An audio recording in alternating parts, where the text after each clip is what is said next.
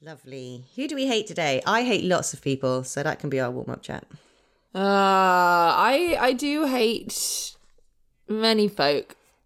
I am sick and tired of non-existent burlesque dancers saving burlesque.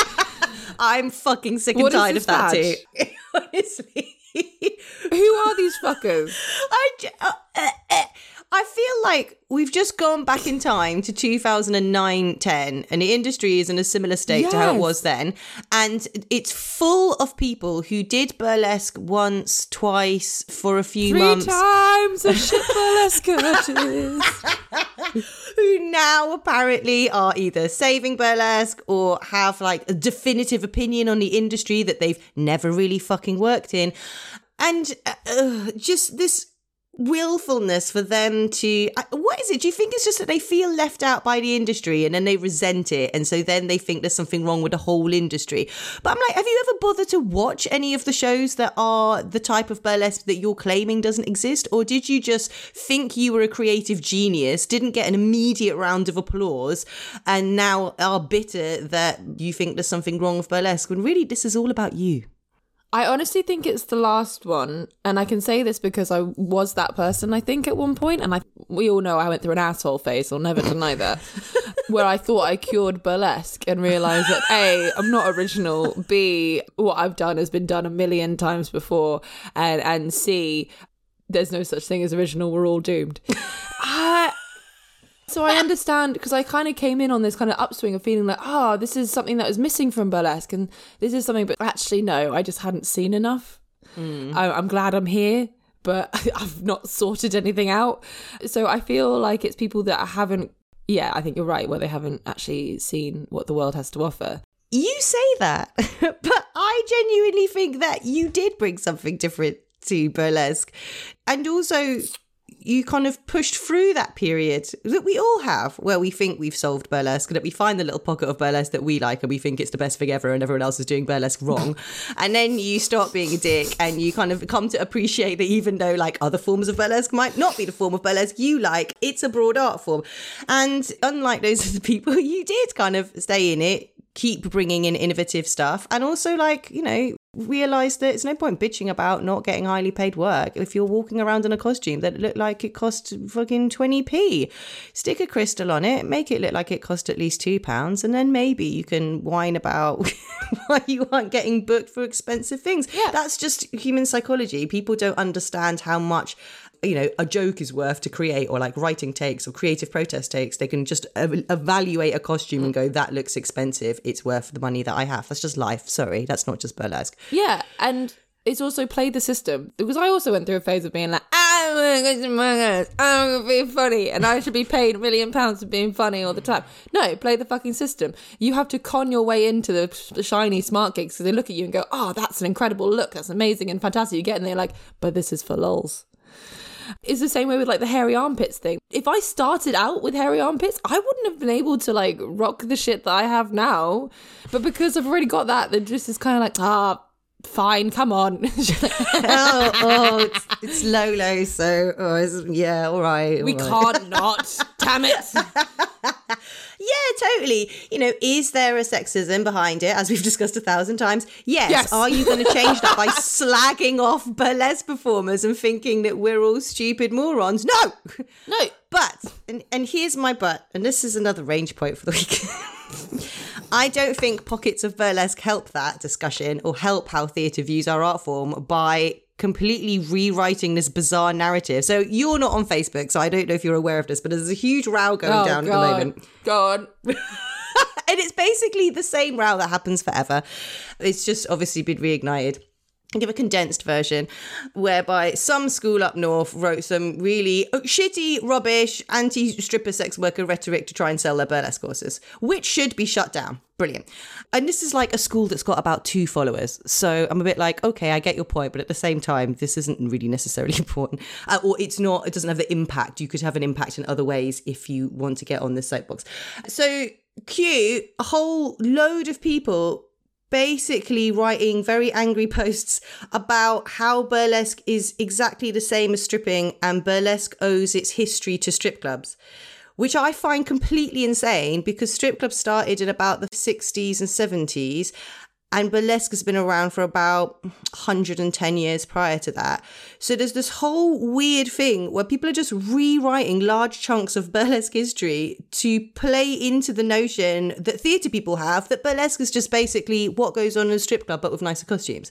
And I'm like, there has to be a way of acknowledging the intersections which absolutely exist between striptease, stripping, burlesque, between supporting sex workers, but without pretending that burlesque's roots aren't in satire and comedy. Sorry, loves, but unless you think burlesque began in 1940, which it didn't, this narrative isn't true. Can we not do both at the same time? Burlesque used striptease as a tool. Yeah. That's not the origins of burlesque. And I totally agree with you. This is... I can't have this discussion with people. It's going to be fun. It's going to be a good day. I'm having a good time. You're having a good day. See, but you're glad I didn't call you in for that meeting. I'm really glad you didn't call me in for that meeting. But I panicked. I panicked so much because it was just like, because my brain is mush. So I can't remember shit. So when she was like, oh, so I'll see you tomorrow. And I was like, oh, fuck, what have I forgotten? What have I forgotten? What have I forgotten? And I was like, okay, at least it's tempered. So I can be like, am I working for you tomorrow? But yeah, as a stripper and as a burlesque dancer, they are two very different things and they have two very rich histories, and to ignore their parallel intertwining paths is to ignore the work and the effort that strippers have made as their own. Don't take from what they have done and what they have created, because it's not as simple as we owe them our history. It's respecting that they have their own. Jesus Christ. I'm just, it's yeah, there is crossover and you have to respect that. And there is crossover in the history, in the fact, like, of course there's crossover in the history because there is a striptease element. So there was always that. This is the other thing that I get frustrated is when burlesquers get on their soapbox about this and none of them are strippers or have worked in a strip club. And I get very upset. Yes. And I get very annoyed. And I'm just like, please, if you have not lived the hustle, you cannot call yourself a stripper. Yeah, exactly. And correct me if I'm wrong, and maybe this isn't something to go with, it's a genuine question, but lots of the strippers I know don't necessarily consider themselves sex workers. So if you don't work in that industry, it's not really your place to deem all club strippers sex workers. That's a distinction that they would choose for themselves. It's a real tricky one. There's two things. So it's not necessarily that strippers don't like to call themselves sex workers. It's because there's another element where full service sex workers, for example, don't like strippers calling them sex workers because obviously they don't have the same level of risk. But there has to be a discussion around sex work where it is a part of sex work. And there's the other part of it where strippers don't want to call themselves sex workers because they don't respect sex workers. So there's this real annoying battle of like sex work fringe kind of problem.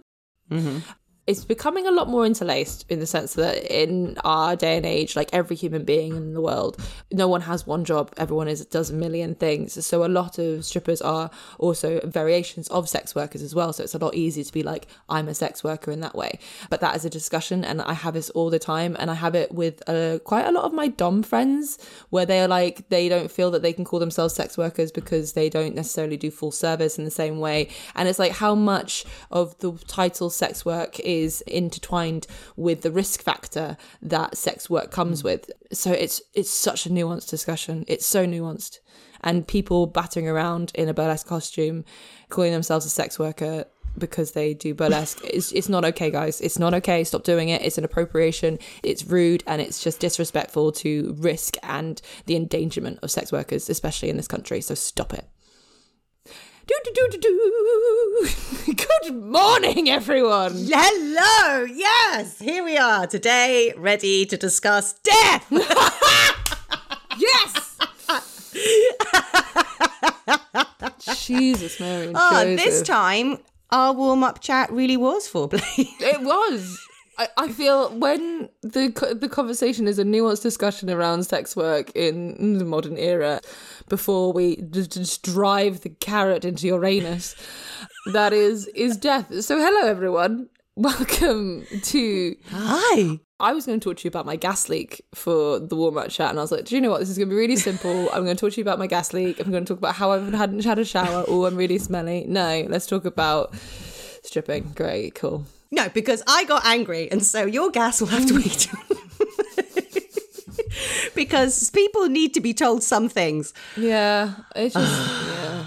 This is why I left Facebook. Stop it. It was all over Instagram. I'm surprised you didn't see it there. It was literally all over Instagram, and let's not devote more time to it. But I got into a really interesting discussion with about it because I had to like point out to her that some of the wording she was using, because again, like you've got these periods where like people would use the term stripper in the 40s and 50s and 30s, but it has a completely different context for them. Anyway, the point of the matter is this is all really fucking nuanced as fuck. So if you're boiling this down to like a 4-sentence rant or something to get on a little soapbox, you're not necessarily being as helpful as you think you are. These are very nuanced issues, and the discussions should be dominated by the people who are in those worlds. It's not for you to speak for other people. Also, read some fucking history, or even just read Wikipedia, or just listen to our Neo to No Burlesque episode, team, because the history of burlesque is complex, and reducing it down to something simplistic doesn't help anybody.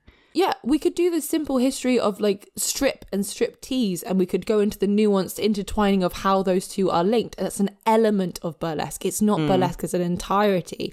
And of course, you have to respect that as a discussion.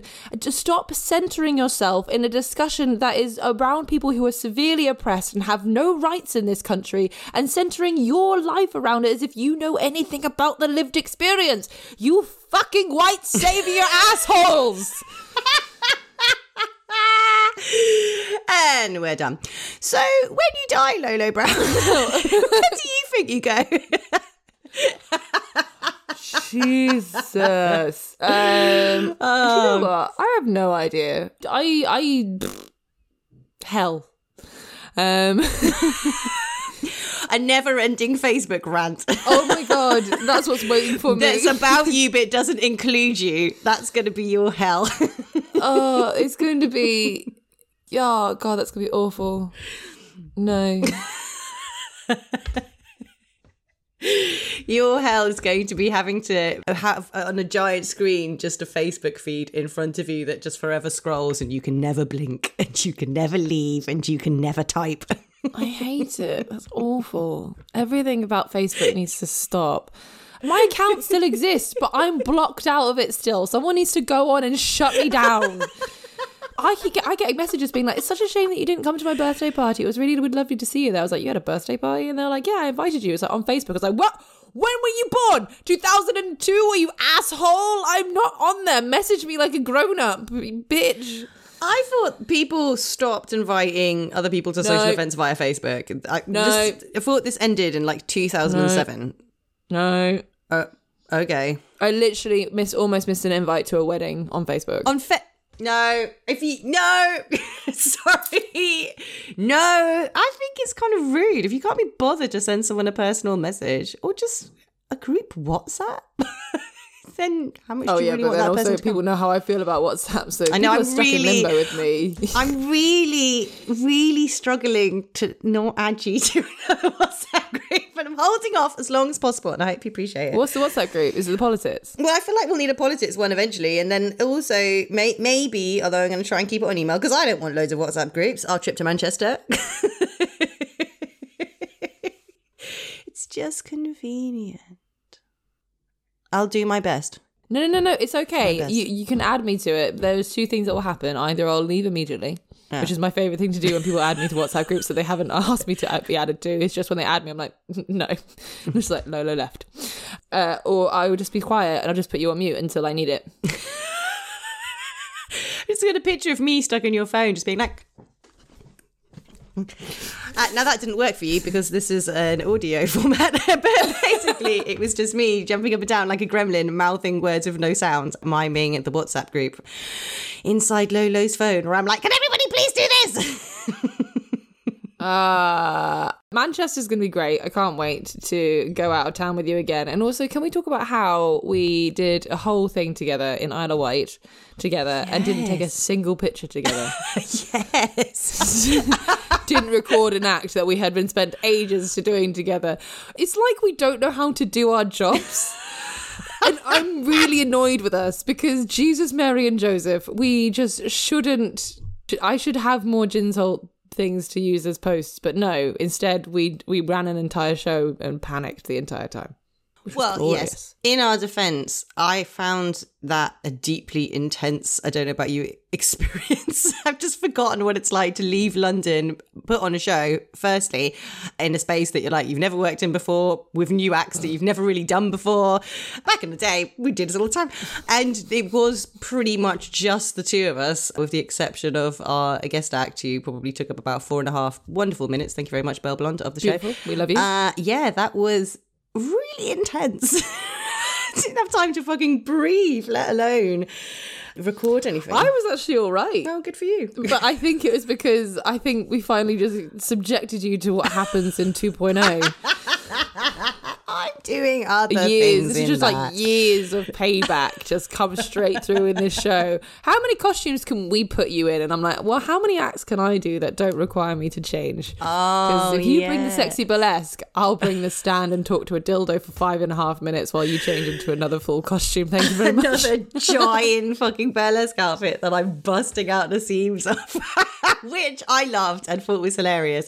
But also, because it was so hot as well, it was just a really muggy evening. So yeah, just layers and layers and layers of like tight costuming over and over and over again.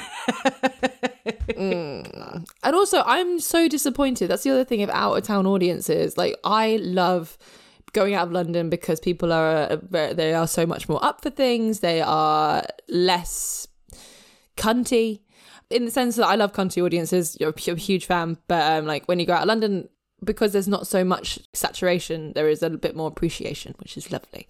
But because they aren't London audiences, they didn't spend the entire time filming or taking pictures of the show. And I'm furious that they watched the show with their eyes and they engaged and they spent the entire time clapping and cheering, and none of them were unfocused for the entire thing. So they didn't take a single fucking boomerang. There is one picture of me from that show, one picture from the side, and I'm furious, absolutely furious that they paid attention to us. Oh, wow. It's finally come full circle. And now we're like, please give us content. Please share what we do. There was one person who filmed large chunks of the show, so we can only wonder what they are doing with that footage. Hang on, we met them though, didn't we? Maybe. I think they were just a nice person. They probably got excited and then respectfully thought maybe they won't post it, but maybe we want it. Maybe it looked like shit. Hi, if you're listening and you have any footage or any photos from Ventnor Fringe, Ventnor, please do tag us, Lolo Brow and at HOB Tempest Rose, and put it online. We'd love to see it. We really, really would, because we have no idea what happened in that show, and I'm pretty sure it was great. But I've got some good news. I've got Lynn on WhatsApp. What? The lady that we're going to go stay with. She Instagrammed me. Hi, Lynn. Yeah, I was like, do you have a WhatsApp number? Yes, Ventnor Fringe asked if we'd be happy to return, and I said yes, we'd be interested. Yes. We do multiple shows. Have you got a Friday, It's gonna be Saturday night, brilliant. maybe a Thursday as well? We have a nice little holiday. Thursday preview, Friday, Saturday, boom, boom, Yeah, boom. happy days. We'll do exactly the same Yes, show. we'll do exactly the same show. Yeah. Speaking of death. The conversation that we keep trying to have. Okay. Right. So is this how you want to start? You want to start with Afterlife? Are you feeling confident here? Yes, we can start with Afterlife. I don't mind where we begin. I think we should start Yeah. with a caveat saying that Tempest and I both process death and grieving in a very similar way when we talk about death and darkness with comedy tones. So anyone who is sensitive towards that, I feel like join in. You'll feel much better for it. Yeah. Also, you might be listening to the wrong podcast if you don't enjoy people finding inappropriate things funny. I also have to apologise. It does seem like they are mowing the lawn outside my window currently. Sorry, Rich. What lawn? You live in a car park. Oh, round the back. Thank you. Oh. Yes, I live in a car park. Yes. It's now, pretty loud. Sorry, Rich. Don't really know what to do about that. Enjoy, everybody. it's real life. Yeah, it's not a big fine. one, as you say. Hopefully they'll fuck off soon. So death is a interesting thing, and the only certainty in life is death. And taxes. That's the only... That's the famous saying. I don't like that. That's too morbid. Stay away from taxes. My accountant's contacted me and been like, you ready to do your taxes? And I'm like, are you ready to fuck off? I love them. Thank you. I am. Huge fan. I don't know if they listen to this podcast. They probably don't. They know I'm a mess. They've seen my accounts.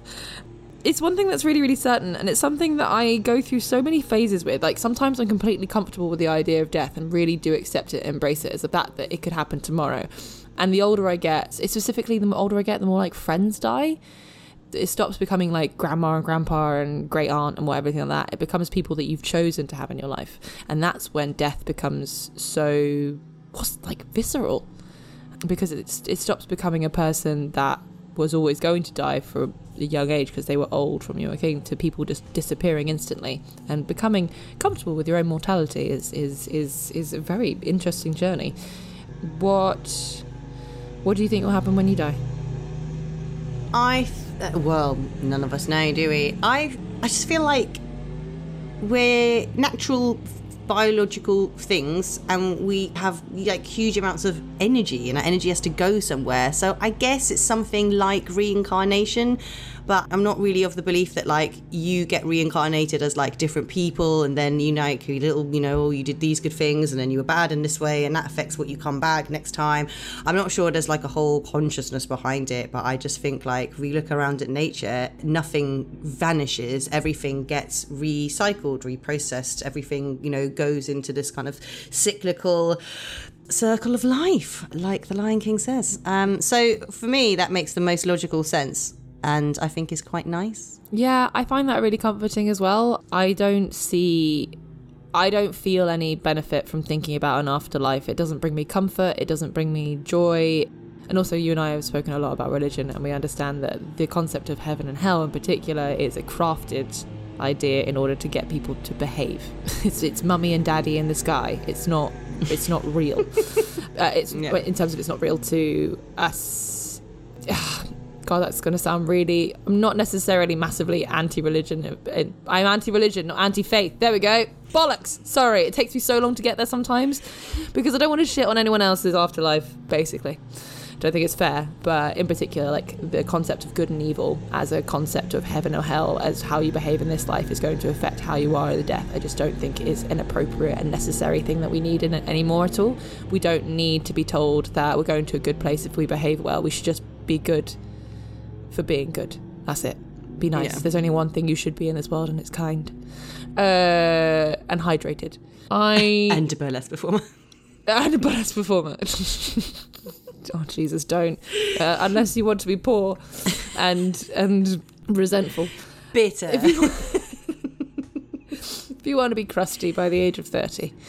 Yeah, but I love that idea that you have of this kind of cyclical, everything goes back into the earth. With that in mind, can I poke that theory a bit? Because when you said that, I was like, so there's only a certain amount of energy in the world. So when you die, the energy goes back into it and it comes back and it goes through and things like that. Would that explain in a very spiritual and ethereal way that is why our world is so out of whack? Because the energy keeps going into making more humans and not doing other stuff. What other stuff would it be doing?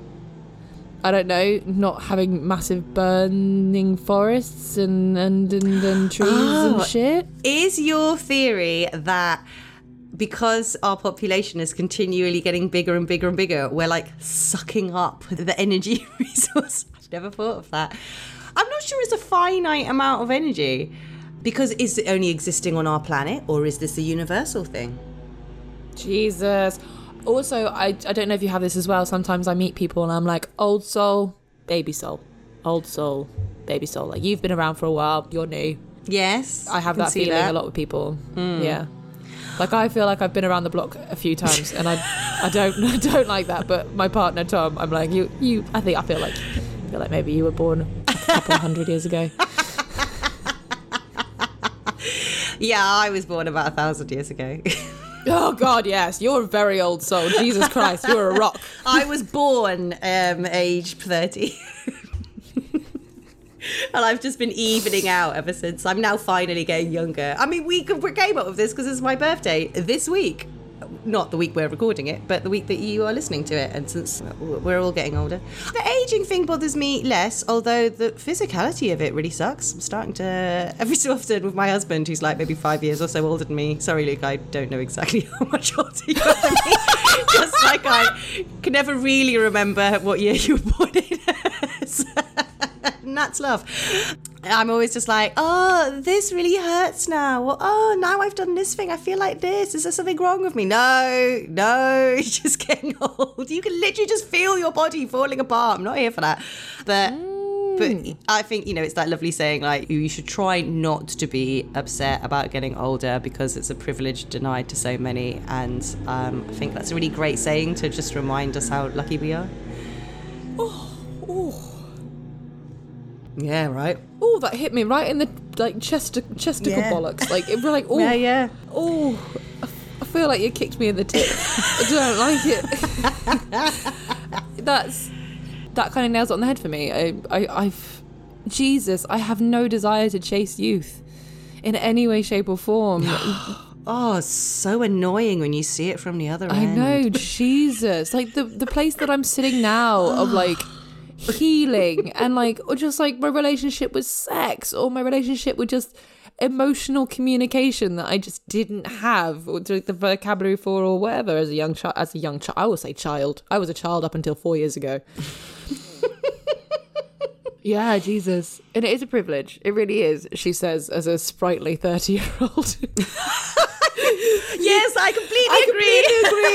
I welcome the wrinkles that I am yet to even see upon my face. I welcome the one grey pube that I have found. Fuck off. Yes, as I remind my 80-year-old mother every day. Stop complaining, bitch.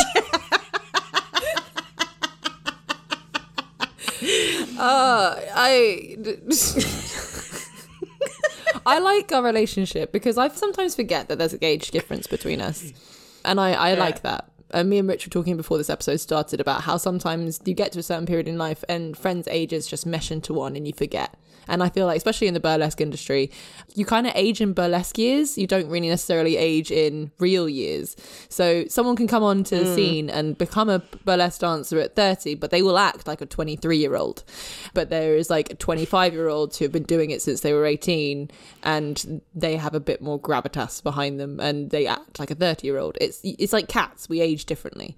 And so, yeah, I forget that we have an age difference. But then every time I remember, I feel like it's great because I feel like you're scouting and doing a recce for me and just letting me know what's like.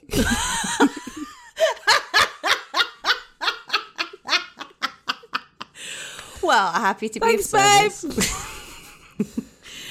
I forget, and then something will come up and be like, why is this so, I don't know, like, why do we disagree on this, or why are we seeing this thing so differently? And then I'm like, oh yeah, there's actually like a 10-year age difference, or 8 years, I can't remember exactly what it is. Yeah, it's funny, isn't it? And like what we were saying before, like, I think the generational shifts are so much quicker now because the internet and social media just like has made our lives so rapid and our culture changes so rapid that, yeah, sometimes there's such a big difference of perspective, I think. It's like it sort of comes out and bites me every so often because I forget it's there. And I'm like, why is this dysfunctional? Oh, that's why. Yeah. But it's good. I'm glad I have it because, like, yeah, it's good to push around on it. And you're totally right with the generational thing moving faster than it should in terms for the internet. Because if you think about it, if we met, so what, we've been friends now for comfortably decade-ish. Yeah. Cool. So I met you when I was 20. You were 30.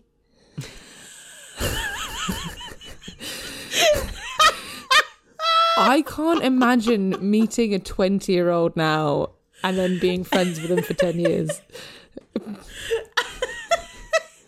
Well, let's say we knew each other. No, but then being friends, I suppose being friends with them later on, I guess. But in terms of like, okay. I can't. You mean over the period of time? I can't see a relationship developing with them because I can't connect with 27-year-olds. I think it's just getting faster. You know, like when you look at history timelines and it's like, oh, actually we were tadpoles, amoebas, yeah, for like ages. Millions of years, That was yeah, and then we cool. saw. Yeah, we should have stayed there. And then we were like, I don't know, lizards for like another thousand years. And then like you look at the period of growing into like human beings from coming out the water, and it's like so small by comparison. And I just feel like that's life pre-internet, and now literally 6 months has gone by and the people who are 6 months younger just come from a completely different planet. Yes, entirely. It's like, what happened to hipsters? What happened to hipsters? Also, Rich, you're going to love this. They're going to start drilling outside my house. Oh, no! Oh, wow, that is full on. Jesus Christ. This is the background episode. This is the best episode we've ever recorded, and it doesn't even have a point yet. Yeah, it's really loud. I can't do anything about that, Rich. And they're literally trying to find a gas leak. People are getting to see our real lives. Like, they know now that Tempest has a lawn, and they know now that I have a gas leak because I just attract drama. You are a drama magnet. See, this is what I mean. I draw it in. I don't know. You're like an astrology person. Why is this? I don't know. Because this isn't me going in search of it. I find that the world brings me such weird nuggets all the time. You won't like this. But somebody posted, I did think it was funny. Obviously, it's imperfect, but it did make me laugh. One of the hippie people I follow was like, you know how everyone accepts that the internet and social media has an algorithm that shows you more of what you seek and you put out into the world. Life has an algorithm too. So basically, it's your fault. Lovely. I think it's punishing you for burping constantly into the microphone. I think it's fair. I do go in search of dramatic things. So this is just the universe bringing me what I asked for. It just, it's like Santa, but they shat in my stocking. I'd like to personally thank you for shielding me from most of your drama, because it happens in other pockets of your life, because I generally can't deal with people that attract drama. I just tend to filter them out my life because I have enough drama in our chosen world. I don't need lots of drama in my private life. I don't want drama either. I want excitement, and I think sometimes the universe misconstrues that. It's like a cross-wiring. Yeah, like just misfiring all over the place. So I love danger, and I love life-threatening situations. But I can see where it got confused. I can understand. A gas leak, very life-threatening. That could have been huge. Oh my God, that would have been the most like badass. No, I don't want to die by a gas leak. How do I want to die?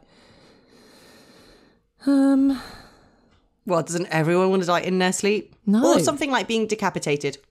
Nice and quick, please. I think you misconstrue decapitation as something that quick. How much do you trust someone? I feel like decapitation is a bit like anal fisting. Like, how much do you trust someone really to do it? Oh, God. Do you ever sometimes imagine that you're one of those historical figures that, like, sentenced to have their head cut off? And you must just be on that block being like, please let it be a good one. Please let it be a good one. Don't be shit. Please Don't let be it be a shit. good one. Yeah. Don't be shit. Don't be drunk. Oh my God. I mean, they were drunk most of the time back then because water wasn't clean. So you're always low-key buzzed off the ale or wine that you're having to drink instead of water. Well, yeah, and if I got decapitated in that time, I'm definitely the sort of person where they just miss and they just like get half my nose. Oh, God. See, no, decapitation's bad. I don't know. No. Okay. Everyone wants to die in their sleep as a general thing. People don't necessarily fear death as a sense. A lot of people, mostly, I would say, people fear painful death. The last thing that you experience in this world is a painful death, and that is something none of us want, and that's horrible. With everything I do in my career, I would suggest that I probably may want otherwise. I'm not sure. I think about death a lot. I think maybe I think about death too much. How much is too much? Did you have this thing when you were younger? Sorry, this is related. Where you couldn't see living past a certain age? Yes. Yeah. Yes. I just couldn't imagine being a grown-up, so I just assumed I'd just drop dead in my 20s sometime.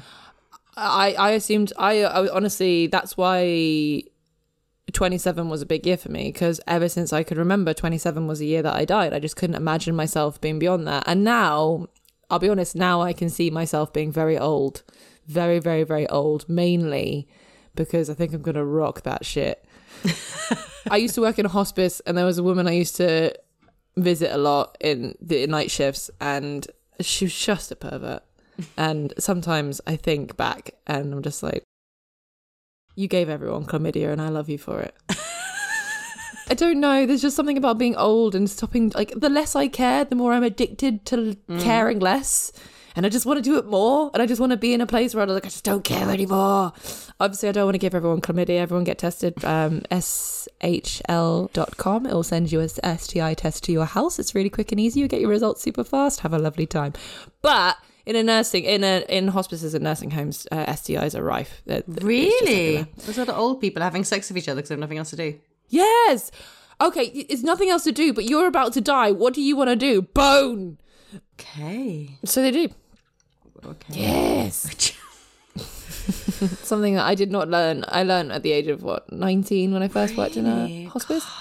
It was just a lot of sex. I mean, that must take a physical toll on the body. I mean, getting up in the morning and walking down the stairs to let Naya out is quite a my back, my ankles, my knees. I can't imagine being 80 and being like, let's fuck. I don't know. I have no idea. I say this again as a sprightly 30-year-old. I welcome aging. I want a certain type of oldness. I don't want an oldness where I can't do anything. I think that makes me sad. Yeah. It's that weird thing where I think like you sort of feel a certain age, like you get to a certain age and then that's how old you feel. And then it must be weird, like you're looking in the mirror as an elder person, but in your mind you're like, I'm still 27, bitches. Like I feel a bit like that now. I wonder if everyone has that, or that's a burlesque thing, because I do think we process age differently in burlesque, which you brought up earlier. Our lifestyles are just weird. I think that, you know, when you're a burlesque performer, you develop a great sense of yourself and you're very confident. And loads of people I know outside of burlesque are like, why do you all look so young? I'm like, I think it's because we're fairly happy. And most of us don't have children. But yeah, people are always just like, you guys are like vampires. Like, why do you all look so young? I think we feel young. We have a youthful lifestyle. I mean, some of us. Yeah, you say that. I don't necessarily think we look young. I think it's just an air of, and it's not youth. It's misconstrued with youth. What is it then? It's pleasure. Like you have an air of pleasure and abundance. Yes, happiness. Which has written vibrancy. Yeah. Which neoliberalism has sold us as youth. So you must buy the cream. Yeah, I do All think you need to do is flash your tits to an audience. Because that's all burlesque is.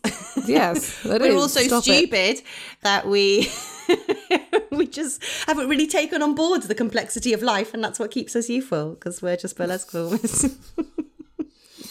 But I think doing something that you're passionate about, having an element of control over a part of your life, I think, yeah, it keeps you youthful. It keeps you energized. There's always opportunities to create, to do stuff. And I feel like, I'm not sure my lifestyle's changed much from when I was in my early 20s. I just have more money and that's nice. And more power and more control, which is nice. Yeah. But no, we do look young. Well, you know, having a tough life will age you. And certainly you must find you meet people who are like in their 30s. And I'm like, so you're like 40, 50? I mean, I'd never say that to their face, obviously. But I was just like, wow, real life is tough.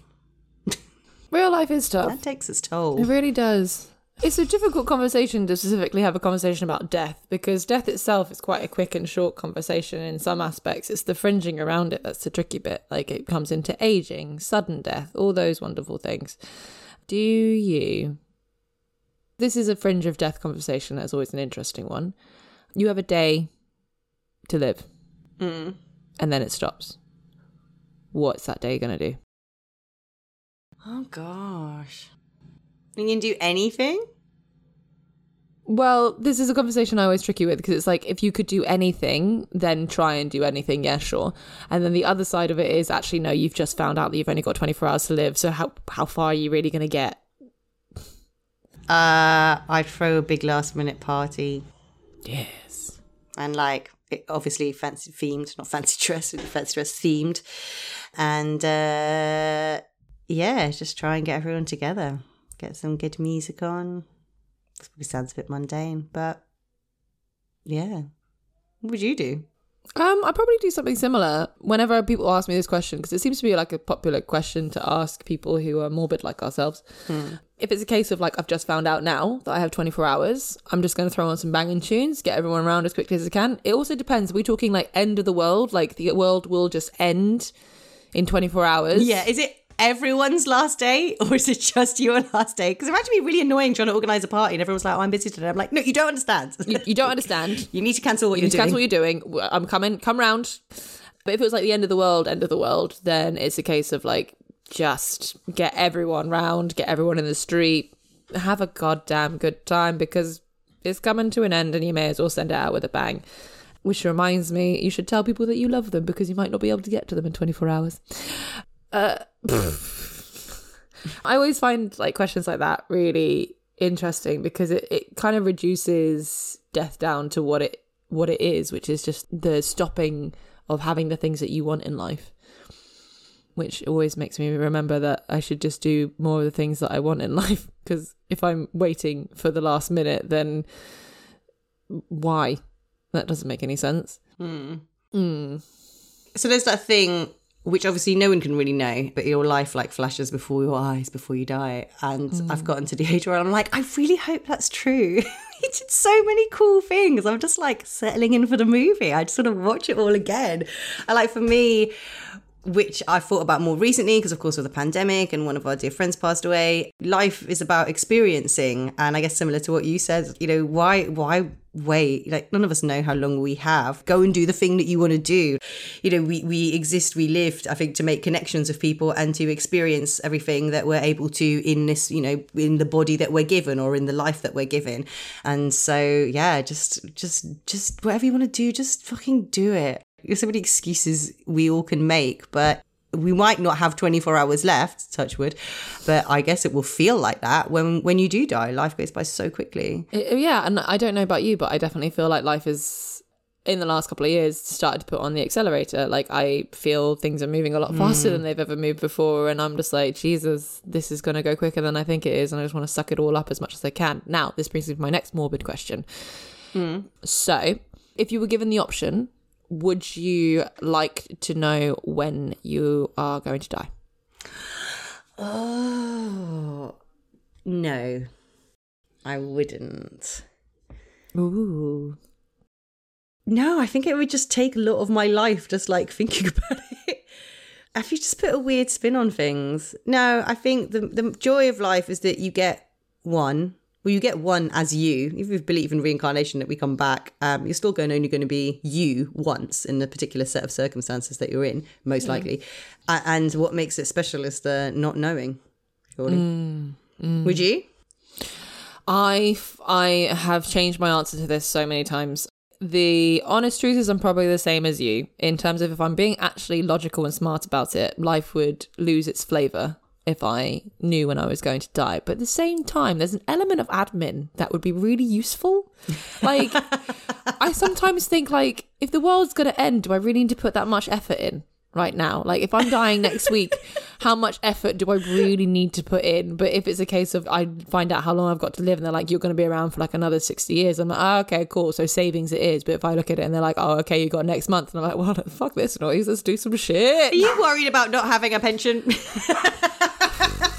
Jesus. Because climate change will sort that right out. Oh my God. This is the other thing. This is the other reason. Like, so Tempest mentioned that a friend of ours recently died. So this is why a conversation is really rife in our minds at the moment.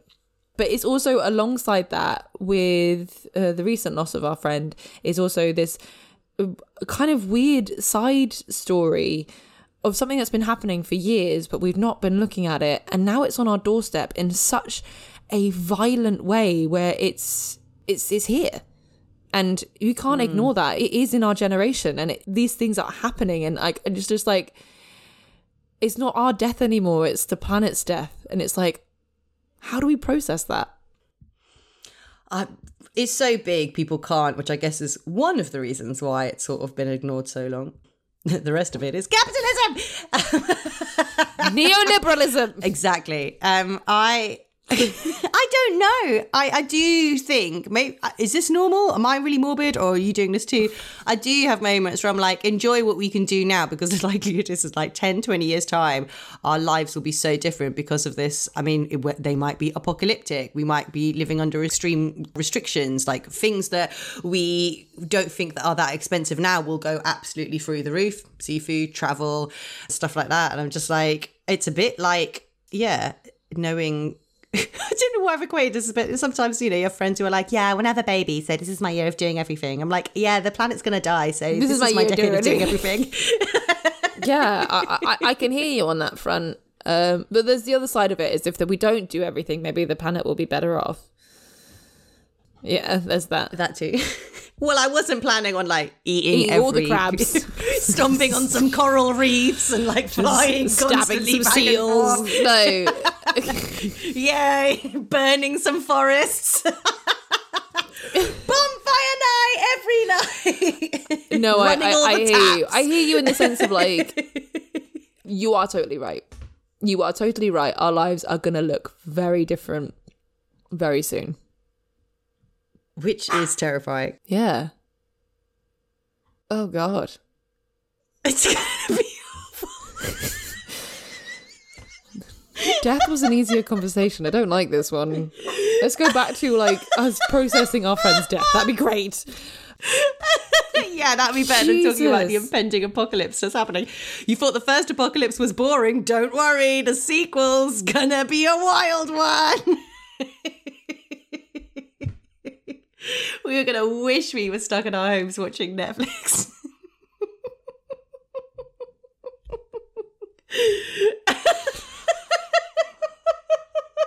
Oh, God. Oh, God. Oh. Yeah. Well, it's just, Jesus. Ooh. It's weird.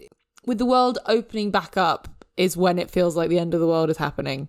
It wasn't feeling like that before. And now everything's... You know when you wake up and you leave your bedroom and then you come back into your bedroom and you're like, oh, God, it stinks in here. That's what it's like. Yeah. You don't realise how bad it is Great until analogy. you leave it and you come back and I was like, oh, it stinks of sex and regret. Oh, Jesus. Yeah. Yeah. That's our lives right now. It's gonna be awful. There's no good way out of this one. Okay, so whenever we talk about the apocalypse, because you and I have found it comforting to talk about the apocalypse for many years, and now we should just start stocking up. What is the likelihood of humanity recovering from this? We should do an actual episode around climate, like where we're not just doom and gloom, because I feel like we're going to lose listeners after this. They'll be like, they are just losing their fucking minds. And just us trying to process the end of the world before you. We haven't had this conversation really properly before with each other. Now we're just going to have it in front of your ear holes. So, yeah, because then humanity won't recover from that. What will come next? What's next? Well, Disco! The planet will...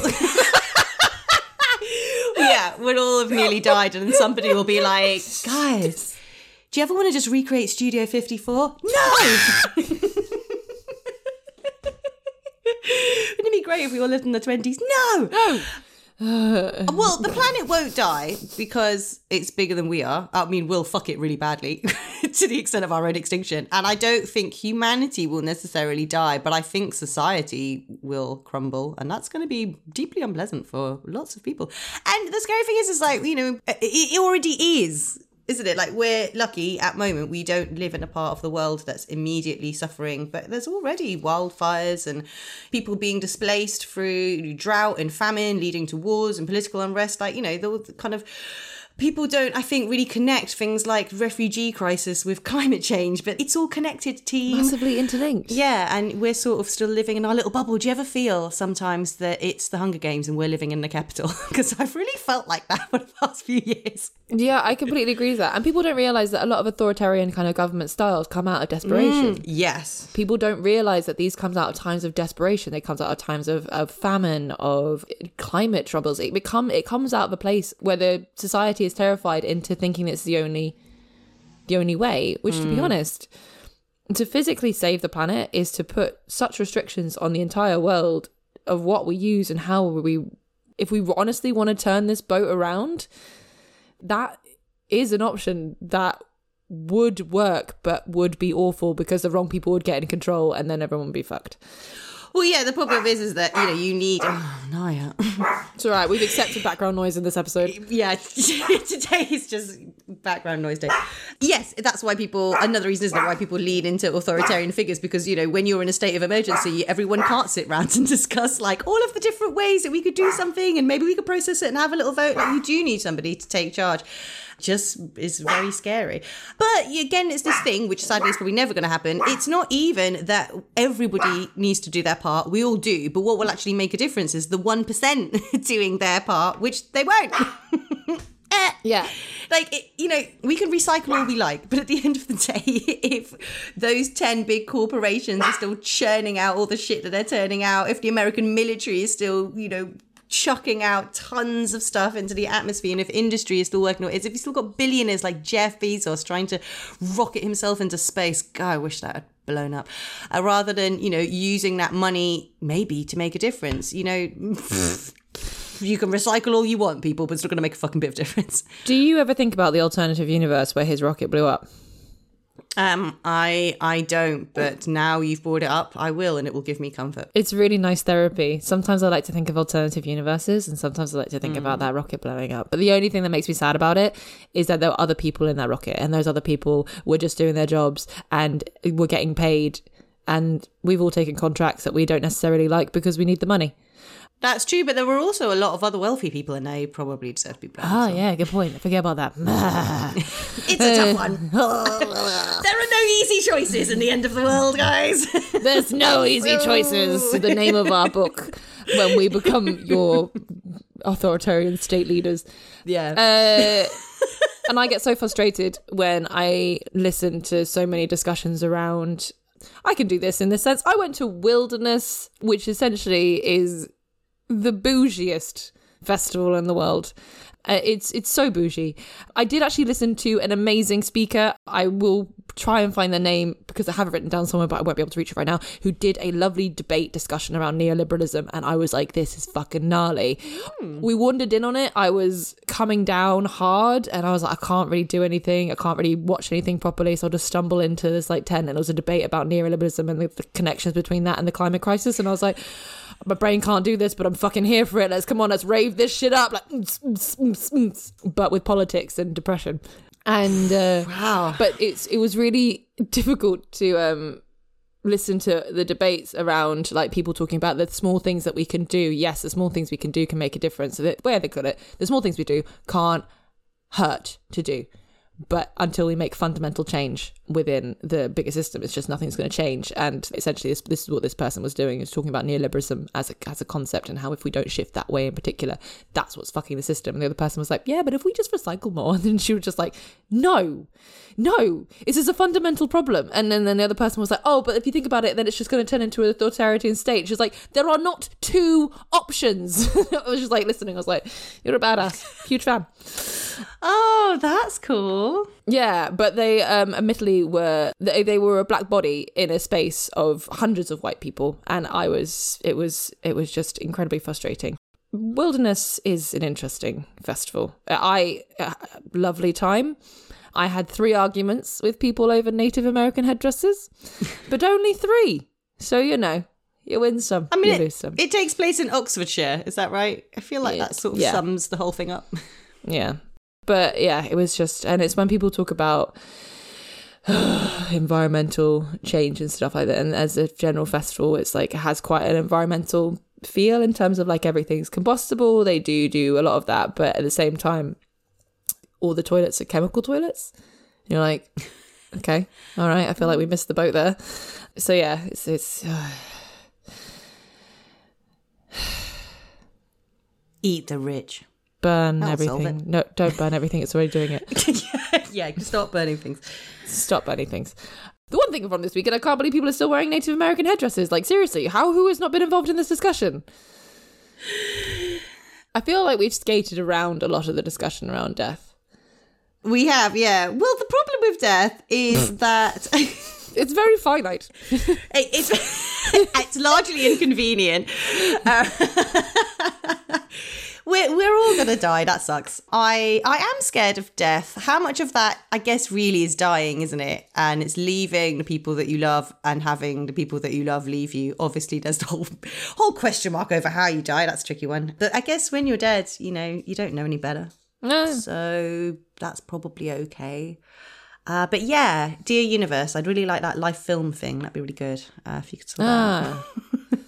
Yeah. I wonder if also like you can look at your life objectively just before you die and see how everything really interlinks, rather than like when you're in the moment and then you're mostly concerned of like your feelings and how you're processing stuff, like whether you get like a bird's eye view of everything and you're suddenly like, that's why that person did that. Basically, I want closure. I feel like we're going to be dissatisfied. I want a receipt. I'd like to know what this all the fuck was about. What was this Is that about? possible? Yeah, no, I don't think you're going to get that. And I think maybe you're lower your expectations, but then who am I to tell you It's that? going to be annoying. It is. I think you're going to die in frustration. And this is a question that I also think is a great morbid question around mortality. Given the choice, would you live forever? No.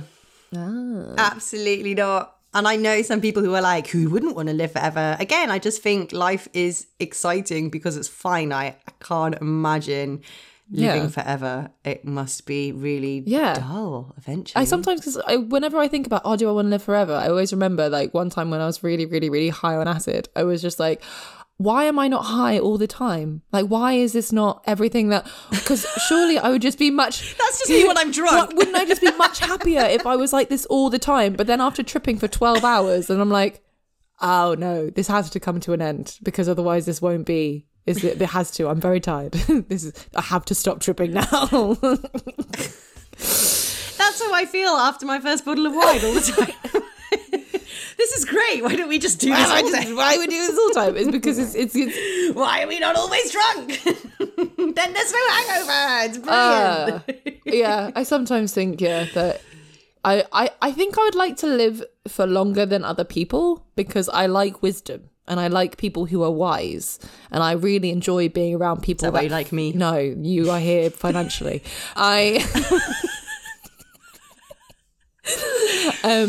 Like I like being around wisdom. I like being around people that have life experience and that. And I'm like, I would like to feel old, and basically, I'd like to be a vampire.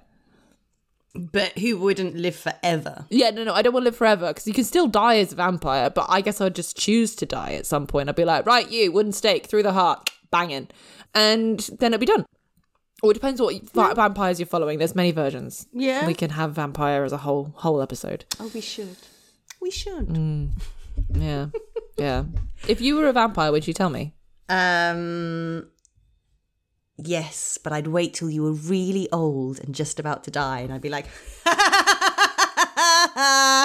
you're going to die, but I'm going to live a lot longer.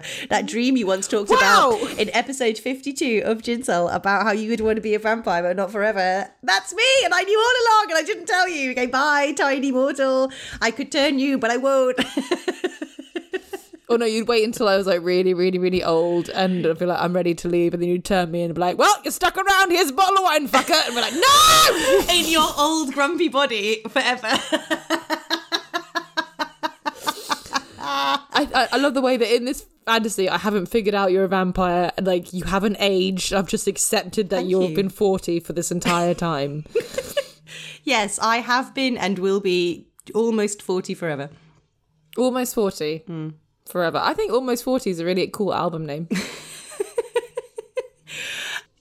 when we were sitting in the car chatting the other day, if that's my death story, you were like, I'm going to die on stage just before you're about to debut an act that you've been working on for like years and years and years. That's my perfect way. That's how I want to go. I want my last thing to do in life is to upstage you. Yes. Thank you.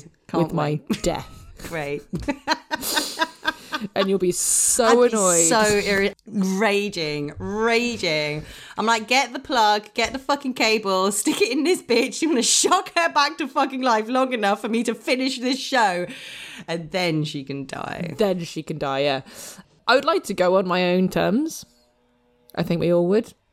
We don't have time to have a full discussion around euthanasia, but I just believe in choosing your time if you feel appropriate. However, that's complex along the conversations around mental health. So let's not do that one. Let's do this instead. What do you find comforting when people around you die? Because weirdly, I've recently discovered when an ex-partner of mine died 2 years ago, and it was very tragic in the sense that I'm surprised they lived that long. They were an absolute trash monkey and absolute chaotic mess and all the wonderful things.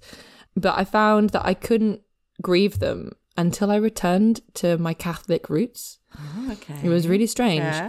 So I went to the memorial and it was nice. It was trashy and wonderful. There was a huge drawing of a cock in a shrine of loads of people drawing cocks because they just drew cocks everywhere. They were a disgusting mess. There was just like little bags of ketamine and it was lovely. It was really lovely because it was exactly what they would have wanted.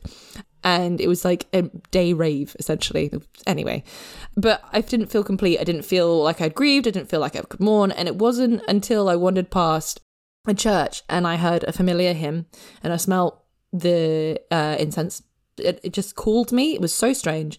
I wandered in and I did the processes that I would have done when I was a child, when someone died, and how I would remember them and how I would mourn them. And after that, I felt so much better. And I find it interesting that we forget that teaching ritual as something to grieve someone is actually a really, really important process. And although religion is something that, Catholicism in particular, is something that I'm quite against as a religion, obviously, as everything we've spoken about, it was really interesting how I saw such comfort in it. Do you find any comfort in your Catholic roots? Oh, interesting. Maybe not the Catholic side, but I do that more paganism, Wiccan side, definitely, when it comes to dealing with death and how you process it. But I agree with you, it's ritual, isn't it? And as you were talking, I was thinking the same thing. Like I'll say I don't like religion. I think spirituality is lovely. I believe in a higher thing. I do think there is more than just, what we do every day. But religion is largely a political tool for control. But one of the positives of it, which I do think you can make a societal thing, is rituals around death, because it helps us process. But maybe even more importantly, I think for the people who have lost somebody, it gives them a purpose every day. And if I understand correctly, I don't know loads about Judaism, but they have like quite elaborate death and grieving rituals. And a lot of it is centered around making sure that the people who have lost that loved one are supported and that they have a process to follow to make sure that they're kind of kept emotionally safe, or as safe as possible, when they're dealing with the loss of somebody. And that's something that I guess as a non-religious society, we haven't really come up with an alternative to, but that's really, really important. Yeah, you're totally right, because it's intertwined with cultural and religion as well. That's the problem. But what can we do? Like, if I have kids, what can I do to teach them how to feel catharsis, how to feel grief, how to let sadness in order to move through it? Like, what are the things that I can put into place that makes them feel better when something goes wrong? Because everyone dies, and I really struggle with people who don't talk about death to their kids. I find it really hard because you're lying and it's not fair. And the reason my mum got me a cat was that I'd understand death. Turns out they also helped me with sexuality. Go on, Matilda, you banging little badass, you. Right. Yeah. Good. I had a gay cat. It was great. But so how... Oh, I don't know. I don't even know. Jesus, how would I even begin that conversation? People end, and that's okay. Yeah, like death is the only certainty of life. And actually, I think it's the thing that makes life worth living. Oof. And there's something fundamentally damaged about our society's inability, our modern society and a Western society, as inability to accept that and to have a discussion about it and to have cultural rituals about it, because we don't really. Well, it's interesting. Do we? We should do this episode properly, because I feel this is us processing death. You and I having a lovely morbid conversation around death. This is really, really nice. But I'd like to do a proper episode around death, in particularly funerals. I'd love to do an episode about funerals, because I spent a lot of time processing funerals as a concept, because I went through a phase of just wanting to learn more about preserving bodies and what happens to bodies. I've got a very high morbid curiosity. And you read the book, And the Smoke Gets in Their Eyes, and it's really, really interesting. And I think there is an element of control around the way that we talk about death and the way that it's a taboo, purely for neoliberalism. When you deconstruct the funeral business, and when you think about death in different cultures and things like that, specifically in like Western culture with finger quotations, how would you best? The air bunny. Ear bunnies. Ear bunnies. Bunny ears. Air bunnies. Is that? Air bunnies. Oh, yeah. All right. Okay. I'm with you. This idea that basically our body kind of disappears from us. Like it gets taken away, like someone dies, and then we are removed from the process of death. We're removed from the body, we're removed from its decay, we're removed from everything. I'm reading books around morticians and their experience and what happens to bodies after their death, specifically in the funeral business in the West, in the UK, in Europe, in America, where bodies are either preserved, which doesn't make any sense to me. Why? I know why. It's in the book. It's interesting. That's a fascinating why embalming became a thing. It blew my fucking mind. And it's because like bodies, when they died in like the Civil War in America in particular, they had to get the bodies home to the family, but because it took so long to get them home, they had to think a way of preserving them before they got home. So that's when they started using embalming fluid to transport bodies across. And then it became a process, a symbol of status. And then it became an ingrained process of grieving. And it's like, no, let them decay. No, I don't like the idea of embalming. The whole point, like the thing that gives me comfort is this like cycle of life. Like it's a natural part. Like we decay, we go back to the earth. The thought of just lying in your chemically preserved body in the ground really disturbs me. Would you be buried or cremated? Just chuck me over the side of a boat. Are you going to the sea? Feed me to the sharks. Come on. Oh, no. I couldn't be bobbing around in all that water for eternity. Oh, no. Oh, no. Cremation would be the easiest. If I'm nearby a big shark population, just chop me up, put me in the sea. That'll make me very happy. Feed me to those lovely little hungry bastards. We've done enough to them. They may as well have a nibble. But cremation, if I die in the UK, because we've only got basking sharks really in there. They don't really want me. Cremation, and then mix me in with some compost. Yeah. I think cremation, just please check that I'm properly dead. don't really like the idea of being buried. Definitely not, because there's a big drive, isn't there, for more natural funerals, natural burials, like coffins that decompose properly. Actually, this idea of returning to the earth, that's nice. I think that's a good thing. It's just weird. There are just all these really expensive boxes in the ground. Why? Pop me in a firework. Oh, yay! And I'm going to be... the choreography that I still can't get right. 3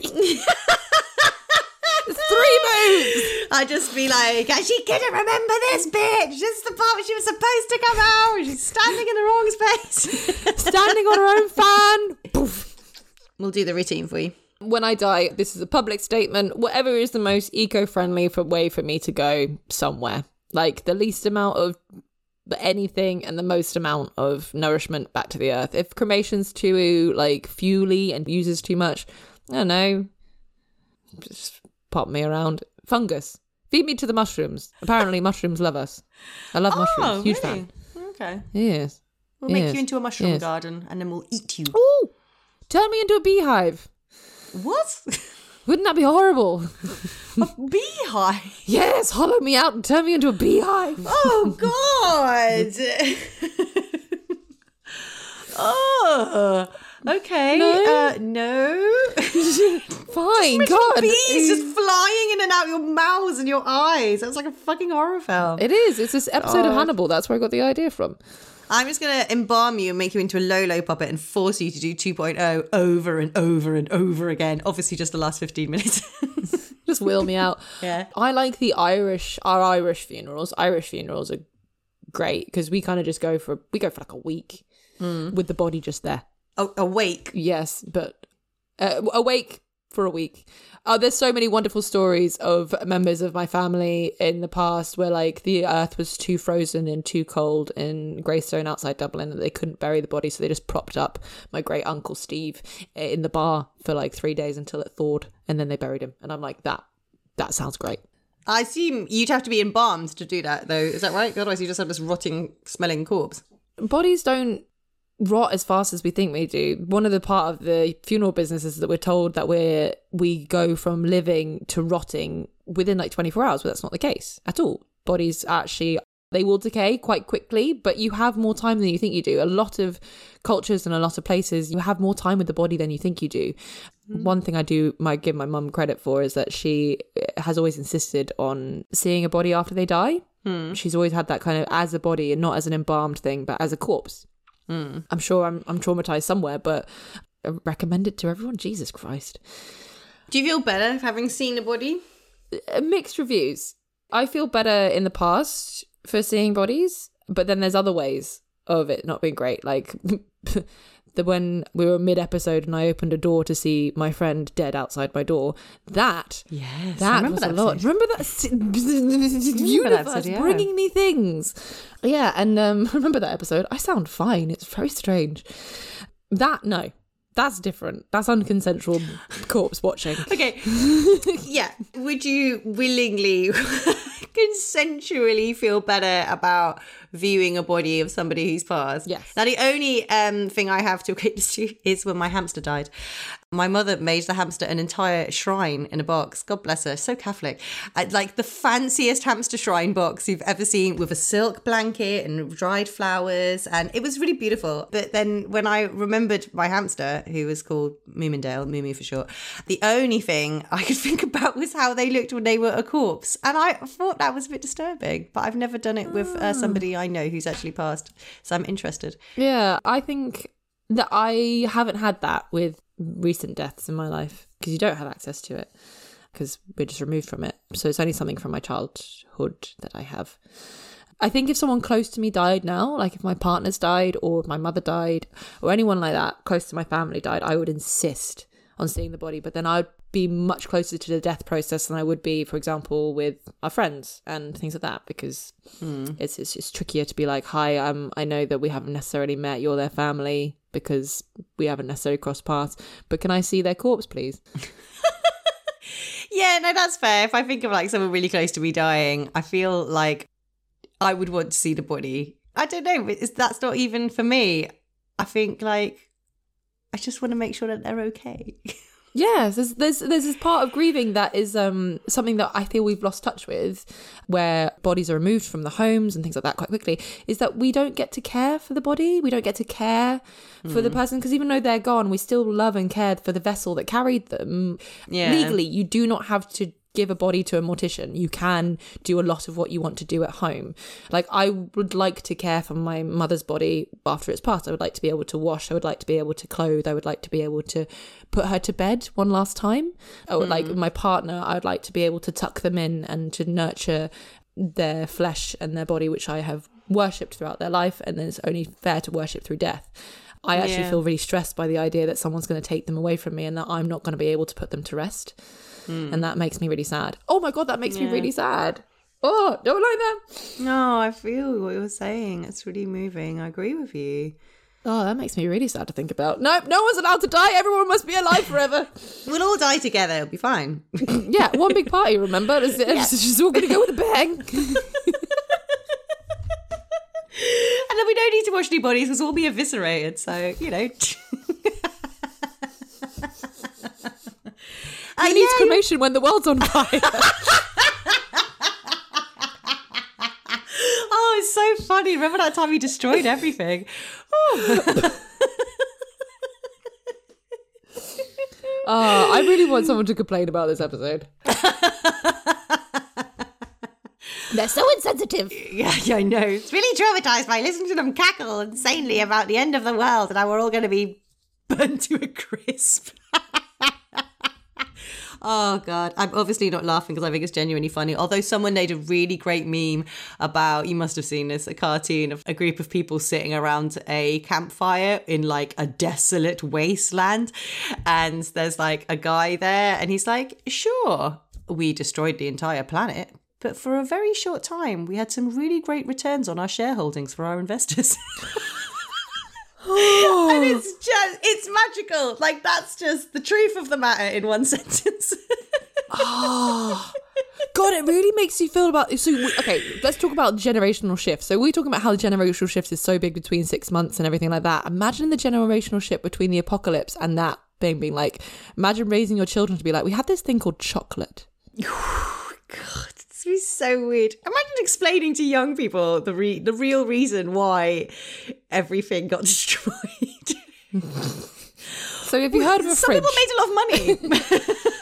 Some people really, really financially benefited from your misery. But here you go. Here's some barbed wire and a dead ferret. Have some fun. I mean, sure, they're all dead too. So it didn't work out so well for anybody in the long run. And we just really needed a better camera on our phones every year. Every year we needed a better camera. Oh, are we done? Are we putting a pause in this? I think so we can come back to it and talk about... This has been a lovely cathartic episode that I think we both needed. Those of you listening, we will come back with a proper episode where we have research. Yes. But I think just enjoy our opinions and a little sneak into our brain over mine and Tempest morbidity. Right, everybody. We hope you enjoyed this. I have laughed and cried in this episode. It is blood, sweat and death. There's been rage, there's been tears, there's been nostalgia, there's been tough questions. Yeah. Thanks for joining us, as always. Thanks. We do really like you. You guys are cool. You can stay. Yeah. I don't know if you're coming round for like dinner like you, but I like that you're here. You don't stay Invite much. a friend. Get them to listen. It's a perfect conversation. Just talking at somebody. You have many things to plug, my sweets. I really do. I'm starting to feel a bit stressed about that. We have lots of events happening at House of Burlesque. Having gone from 0 to 1,000. But I'm not sure what I've got my shit together yet to announce by the time this episode drops. So definitely, if you fancy a night of new work and of us trying out new things and meeting some new artists new to working with House of Burlesque, then check us out at the RVT on the 1st of September. Those of you listening up north, if any of you are there, we're going to see you in Manchester on Saturday. If not, tell a friend if they live up north in Manchester to come and see us. That's this week. Can't wait to see you guys. Yeah, and if I haven't announced it already, then coming this week, I've got 2 very cool events coming up. One is a residency starting on Fridays. Not every Friday because I can't cope with that yet, but our Friday a month. The first Friday of the month, Lolo and I are embarking on another project together, which will be great, lols. And forgetting about it. And I'm like, oh, that's a whole new show. That's a whole new show. Oh, joy. And also a very cool party coming your way. So yeah, keep your eye out on social media this week. I'm going to be dropping some info, some really great stuff coming up. So please check us out. We've got loads of things going on. If you want to come and do all levels, feel good, upbeat, fuck that shit dance class, do check out our Pineapple dance classes. We've got a different teacher every week and it's really fun. It's like the House of Burlesque vibe encapsulated in a dance class, and you can do it in the studio at the world famous Pineapple Studios, or you can also do it online in your living room. Thursday, 6 o'clock. Check it out. We'd love to see you. It's super lols. Oh, that's fucking great. Yes. I'm actually going to try and plug things because like now I have things to plug. This is so weird. Excellent. This has been months and months of not plugging anything apart from, do you want to see my bush? So there's also that, if you still want to see my bush, that it's still online. There are loads of shows that I'm just performing all over the place again. So please do come see me all over London in different things. Do see me at this House of Burlesque nonsense. It's going to be absolute frivolity. The new show that Tempest and I are talking about, the Friday residency that will be opening in... Don't say it. I am very, very excited. The main reason is because Tempest is letting me compare a House of Burlesque show. Yeah. So I'm going to be on stage without her being able to do anything for long periods of time. And it's going to really stress her out. So if you want to come and see the carnage, that will be that. Come on down. Yes. Right. It's an absolute honour. But also, next week, Pussy Liquor. If you love feminist badassery in general, that's a really, really fun show. It'll be at the Bethnal Green Working Men's Club on Friday. I'll be in House of Burlesque in Manchester with this one as well next week. Absolute nightmare. I can't wait. And then I am absolutely privileged to say that Eve Wrestling is back. Eve Wrestling is a, all women badassery wrestling company, and they are one of my families in London. Anyone who knows me knows that I love wrestling, and it's an absolute joy to be back with them. And it's going to be an absolutely massive, huge show, and I'm going to be there with our first performer back. It's going to be gnarly, and that's 27th of August. And then my Fuck It Button workshop. If you want to get yourself back into the framework of being spontaneous, being dangerous, and being absolutely ridiculous, then this is the class for you. We go into lovely discussions around how to encourage spontaneity and chaos into your work, and how to invite the unknown when you are scared of not knowing. So please do check that out. Follow the links on my Instagram. They're all over the place. And then I think we have one more thing to do, don't we? Oh yeah, of course. The other thing is that I will be head judging Not Another Drag Competition, which is a competition led by me, the drag queen, where you come and you get mentored every week by different mentors, ranging from singing to burlesque to acting to costume making. And every week you make a new act and you compete. And it's super fun, competition fun. And I've been on the sidelines of it with them for years, and it'll be an absolute pleasure to be there every week to support you. So get your applications in for that. And there is a cash prize. I should really know my shit before I say it. Yeah. And No, never change. Yes. No. That's me. I think I did the plugging. Jesus, things are happening. I know. It's so I regret. It's lovely. It's lovely. It's lovely. Yeah. It's a lot of admin. Just a lot of admin. Yeah, yep. Thanks, Rich, as always, for beautifully editing this podcast and dealing with barking dogs, as Naya's thanking Rich in her own way now. Drills, lawnmowers, and lots and lots of richness can't go in moments. So we appreciate it. Massive thank you to Rosie Verbose for the jingle that you hear at the end of this episode and at the end of all our episodes. It is less relevant now, but we're keeping it because we like it. And it reminds us of a time that feels like it will be simpler than the apocalypse that is coming before us now. So thank you very much. Do check out their lovely network called Invisible Cabaret, which is actually a cabaret itself. I believe it's up and running again, all about mental health awareness, and that's absolutely fantastic. And a huge, massive thank you to you, lovely listeners. Thank you for coming in and joining us. Thank you for sharing our stuff, and thank you for getting involved. If you have any opinions on death, or how you feel about it, if you've got some morbid things that you want to share with us, share it. Talk to us. We'd love to hear it. Find us on Instagram at Ginsalt Podcast. Also on Twitter at Ginsalt Podcast. That is our tag, isn't it? I think so, yeah. I just forget we have Twitter. I don't touch it because I hate Twitter. I hate Twitter so much. It's like Facebook, but less. Don't tweet us because we never look at it, but do Instagram us. Do Instagram us. We're always on that.